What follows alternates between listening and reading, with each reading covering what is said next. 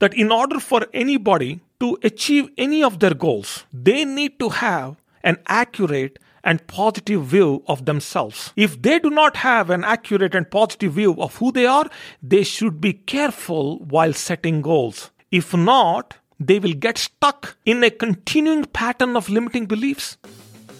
Hi, I'm Srini Sripali and I welcome you to my podcast, Success with Srini, a daily podcast that will help you find simple solutions to life's complex problems.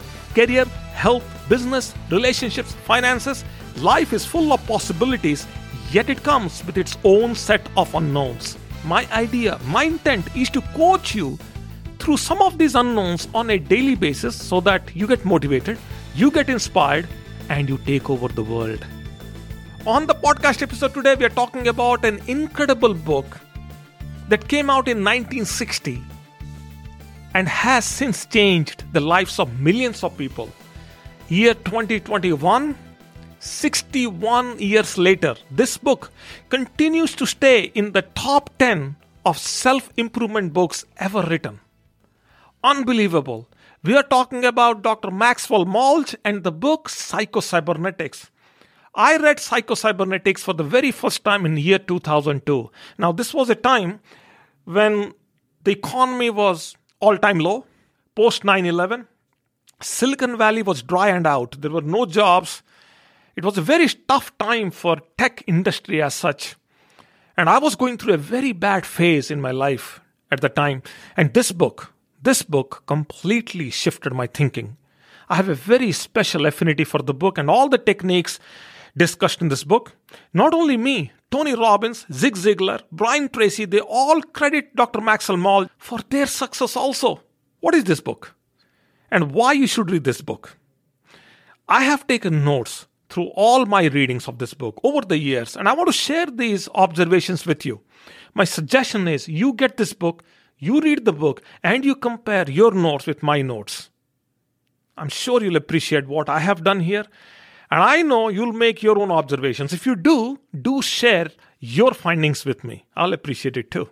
Dr. Maxwell Maltz, he said that in order for anybody to achieve any of their goals, they need to have an accurate and positive view of themselves.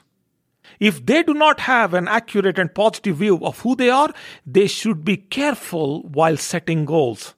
If not, they will get stuck in a continuing pattern of limiting beliefs. He says if one's self-image is unhealthy or faulty, all of a person's efforts will end in failure.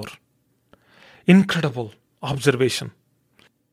If I have to simply put this whole book in one sentence, here is how I put it. We all have a self-image. We all have an internal image. And then we also have an external image. Now, every time there is a gap between our internal image and external image, we will end up spending a lot of time and effort to bridge that gap. So all our efforts, all our goals, everything we do will always fall short. So, ideally speaking, our internal image should be in line, in sync with our outer image. That's what this book is all about. And I took several different techniques from this book, and I want to list these techniques with you. In this book, Dr. Maxwell Maltz says that in order to fix your image, he lists a few techniques. The first one is compliment 3 people each day. Start with a diary. Write down your success every day. As you create success on an ongoing basis, write that down. Scribble that down on a journal or in a diary. Then he says, make a continual effort to replace your negative thoughts with a positive one. If something goes wrong, by the way, things do go wrong, always go wrong. When things go wrong, push a reset button in your mind and start over as if nothing happened. Of course, take a lesson, but start over as if nothing happened. Visualize the end outcome so that your effort is always in line. He made that observation from real-time surgery. So Dr. Maxwell Maltz was a plastic surgeon, and his patients, every time after the surgery, were unhappy because they had a different expectation. In order to fix this problem, Maxwell Maltz what he did was he told his patients to have a positive affirmation of the outcome and kind of setting that as a goal. So his patients would affirm that there will be a positive outcome. They visualize a positive outcome of the surgery, and that becomes the goal in their mind. And at the end of the surgery, they would feel good about themselves, as if whatever they expected happened. And that is why he insists that power of visualization is very important before attempting anything. He also talks about thought habits, where he says, recognize those habits that do not serve you. And he also says, focus on things that work or that worked, not on the things that did not work. These are the 6 or 7 observations I made. And every time I read this book, I come up with a few thoughts. But it so happened many times that some observations, I could not write them down as I was reading the book at a place where I did not have an access to a pen and a paper.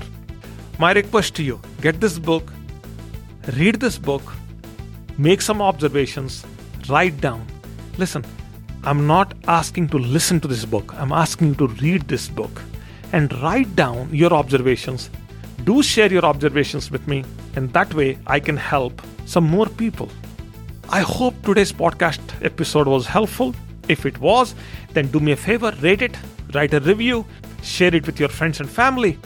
And I'll be back here again tomorrow with another podcast episode. Till such time, you stay safe and stay happy.